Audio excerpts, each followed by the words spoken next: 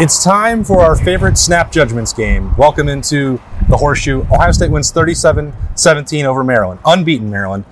And sometimes it's called... Now beaten Maryland. Now beaten. Well, they were unbeaten. They were dominant. They were incredible. Snap Judgments, of course, is brought to you by Byers Auto. And it's choose your own adventure. Are you A, going to nitpick, be very unhappy about a first half that was clearly not to Ohio State's full potential on offense? B, thrilled with the resilience, loving the way that the defense responded, the big plays from Josh Proctor, the fact that the offense kicked into gear. C, who cares? It's another Big Ten win. Definitely not C. Okay.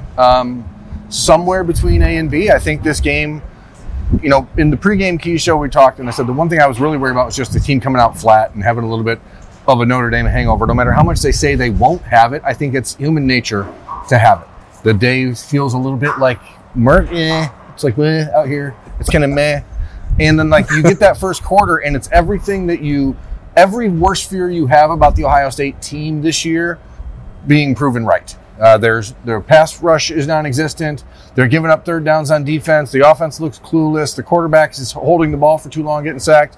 Maryland's dropping 8, and the Buckeyes can't run into it. They're not throwing into it, and it just looked like a team that didn't really have a sense of what they were doing. A bunch of penalties, a lot of things to clean up, and then the second half happens, and then you can look at it and say, okay, well, it's a 20-point win against what I believe is probably the fourth best team in the Big Ten. So I'm trying to couch it from that perspective. Sure. My brother, he'll watch this eventually, so I'm going to be careful what I say. He's not always the smartest person I know, but he's one of the smartest people I know. Said in a message to myself and my other brothers last night, Ohio State's favored by 20. Are you, as a fan, most happy with a 20-0 win, a 40-20 win, or a 50-30 win? And I don't know what the right answer is. But I think any of them. You take any of them. You should be, right? But I don't most Buckeyes fans are so used to everything being perfect and being the highest scoring offense in college football and all of the things that we've watched Ohio State be in the last 6-7 years. And so now when they just look human at times, it feels incredibly frustrating. That first half was bad football by Ohio State. But yet, because they were playing a team that is decidedly less talented than them. And again, Maryland may be the fourth best team in the Big Ten, but the gap between 1, 2, and 3, and 4 is huge. But because they're playing a team that is not in that top 3 in the league, it's 10-10 at half. And so you go into half feeling like, hey, this isn't a big deal. But if you're watching it on the field in the first half, there's no way to not say, wow, this is a big deal. This team did not look prepared, mentally prepared, emotionally prepared. They didn't seem to have a game plan of what they were going to do and kind of let Maryland dictate terms, which is not what I would have expected. So we've had this conversation, and I mentioned it to Bill. It's like, I felt like last season, my coverage of the team suffered because I was dwelling too much on the negatives of Ohio State. And I don't want to fall into that trap. I do think that there are a lot of areas that Ohio State can improve. Ryan Day rattled off a few of them and said that they can still play a lot better upstairs in that post-game press conference. Like, he is right about that. I completely agree. And we can go through, and we will over the next week, the things that they can continue to improve at. If they're going to beat Penn State in 2 weeks, if they're going to win in the game in November, if they're going to get to a college football playoff, there are things that they're going to have to do better.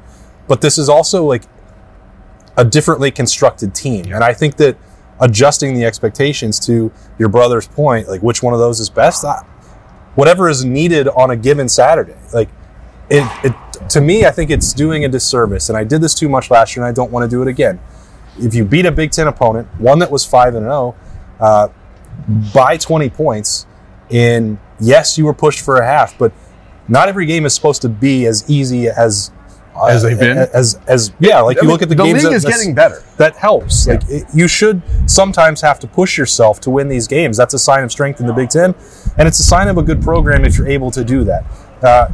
By no means does that suggest that Ohio State, the way that it played today, is a completely finished product. But what else are you supposed to do? Maryland played a very good game. They had a good game plan. Talia Tagovailoa made a handful of plays that stressed them. Ohio State was also able to force him out of his comfort zone and get the 2 interceptions that I thought that they might be able to if you can bring the pass rush, coordinated pass rush, defensive line and secondary, working as a unit. They did that. Looking at all the negatives would ignore that there were a ton of positives for Ohio State in this game, and that's where I'm at. In the second half. I think there were still things in the positive in the first half. Like Josh Proctor's pick six was in the first half. That clearly changed. There's two plays that Josh Proctor made that changed this game, in my opinion. The pick six, obviously, to change it from Maryland, having momentum and it being 10-7.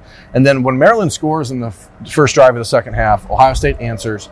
That next kickoff, Josh Proctor hit a dude so hard that he almost knocked himself out. Right. And then all of a sudden, everyone else started hitting dudes hard. We saw Denzel Burke light someone up, and the momentum completely changed from that point. There are positives in the first half, certainly. Josh Proctor's play, Sonny Styles' play, the way JT Tuimoloau was making impacts, but everything ramped up in the second half. And I just think that most people are going to look at this and say, why do you need to wait till the second half?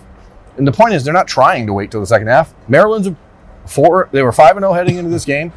They are the fourth best team in the Big Ten. They are a top 30 program in the country right now, probably. And you're going to play games that feel a little bit uncomfortable. That doesn't mean that this is what Ohio State wants to be.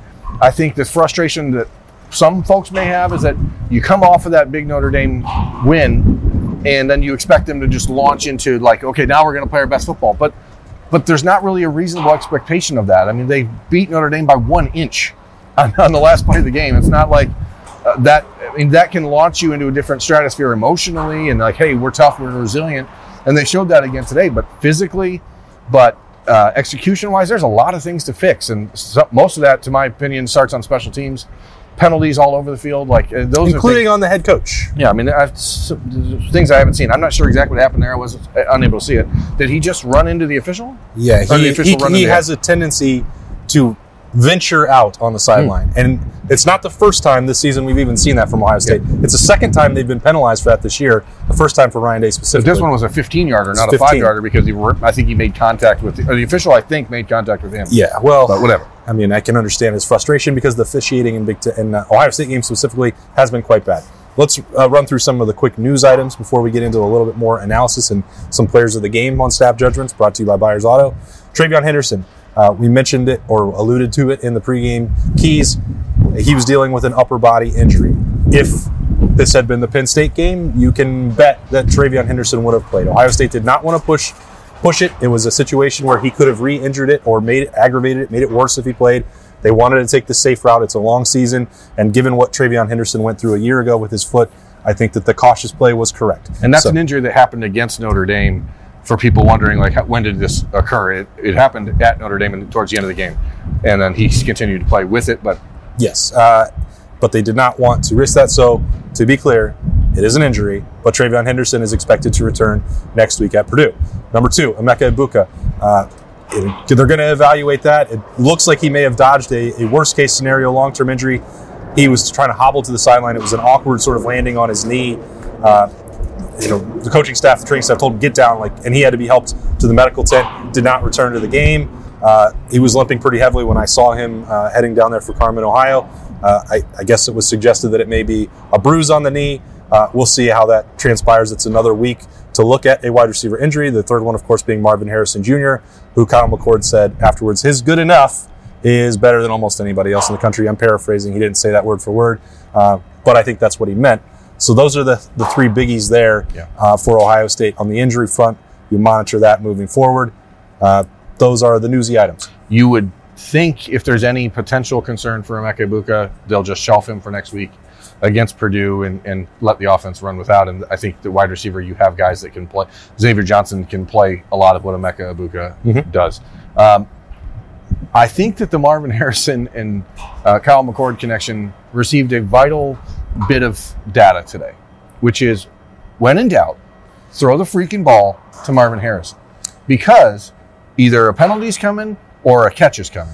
Is that a Kyle McCord and Marvin Harrison thing or a Ryan Day thing? I think it's a Kyle McCord thing. I really do. I think that, and again, we were talking about it in Slack in the first half. I thought Kyle McCord was very reluctant to throw the ball in the first half, and that's because Maryland was dropping 8. And then in the second half, Maryland was loading the box with 8. And so Ohio State was like, oh, now we can throw. Yeah, and they said thank you. It was very strange. Maryland's game plan was working, and then they completely scrapped it. Yeah. So that was odd. They thought Ohio State was going to adjust to that, and they were just like, no, thank you. Now we can run the original game plan. Neat. So that was weird. But, you see Marvin. Mike Loxley. You see Marv as a guy who's just going to make a play one way or the other. That catch that he made on the sideline is absolutely absurd. So was the throw. So was the throw. And, Kyle had a couple deep shots, one to Julian Fleming that's got caught up in the wind, and one to Marvin Harrison in the first half. He threw it 56 yards or something like that. I don't know how much further he could have thrown it. If he could have thrown it 65, it's a touchdown because Marv was so wide open. But you're dealing with a team that is trying to figure itself out, and the run game, that's a concern.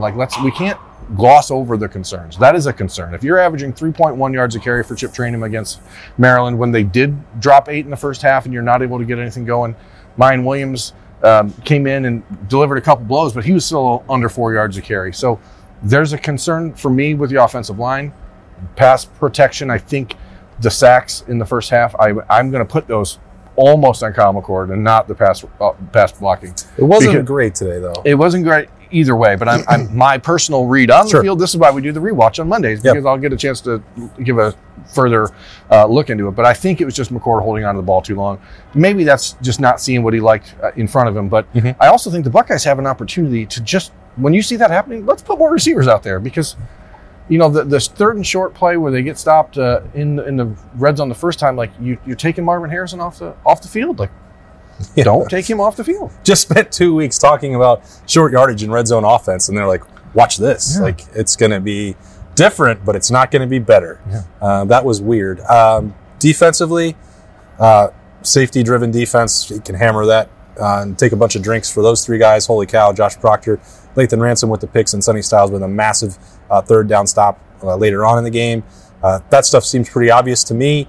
Something that doesn't necessarily show up in the box score that I think has to be taken as a strong lesson and strong consideration moving forward for Ohio State is that Caden Curry, good things happen when he is on the field for Ohio State. I don't think it's a coincidence. I'm trying to couch what I say because I'm not sure what his responsibility is or how it's different than other guys. When Jack Sawyer has been on the field opposite JT Tuimoloau, the pass rush is worse.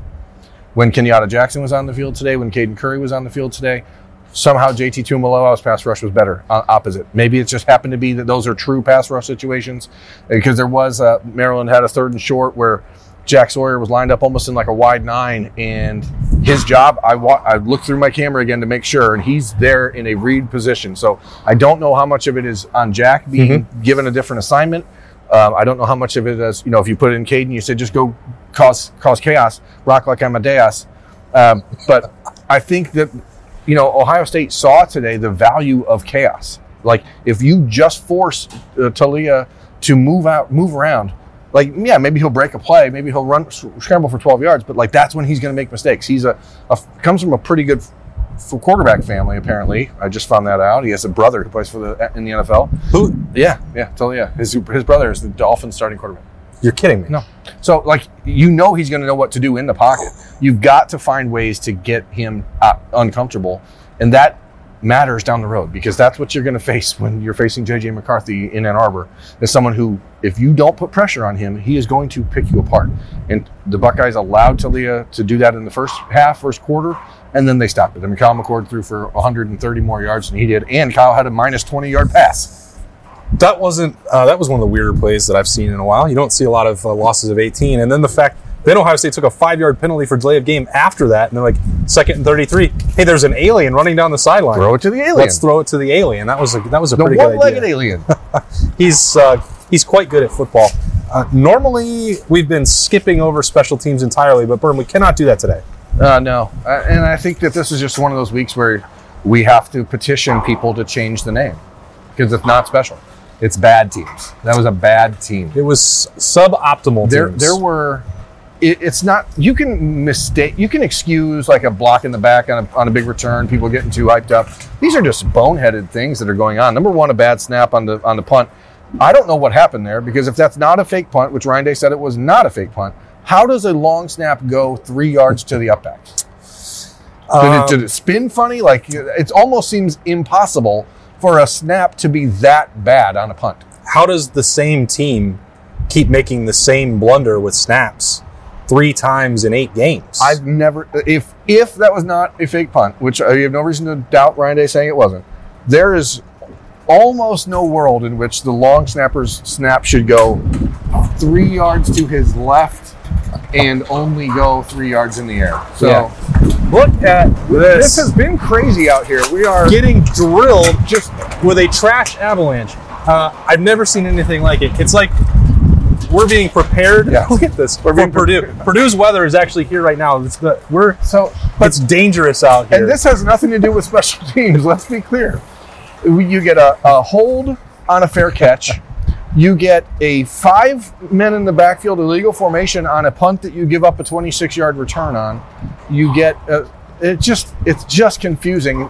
Ohio State is one of very few teams in the country that has a full-time special teams coach, and for it to continue to be this erratic and today straight up bad, that is vexing. All right, there I go again down that negative path. But let's be positive. Don't want to be there. 20-point win. Cade Stover touchdown. Really well schemed up. He finished it off. He'd been so close to having that breakthrough. He gets it. He felt good and almost smiled in the post-game locker room, almost. which we're really close to that. Josh Proctor, big smile. His family was waiting for him as he left the stadium here today. They joked. You can see that on the notebook later on. Like, long time coming, 6 years. Those are cool stories. They should be celebrated. It was a massive play in the game for Ohio State. Isn't it kind of funny? I don't mean to jump in, but like, you should. There are guys on this team who, if you ask the average fan, I think a year ago, like, who are you rooting for? Who's your guy? Who's your Buckeye? Like, a year ago, if you would have told people it's Denzel Burke and Josh Proctor, they would have told you to F right off. You know? But now these are the dudes that are like, they're laying it all on the line, and you see it, and it's awesome. Cody Simon getting a huge 4th down stop. Like, there's a guys on this team that are, we trying to balance, okay, good and bad.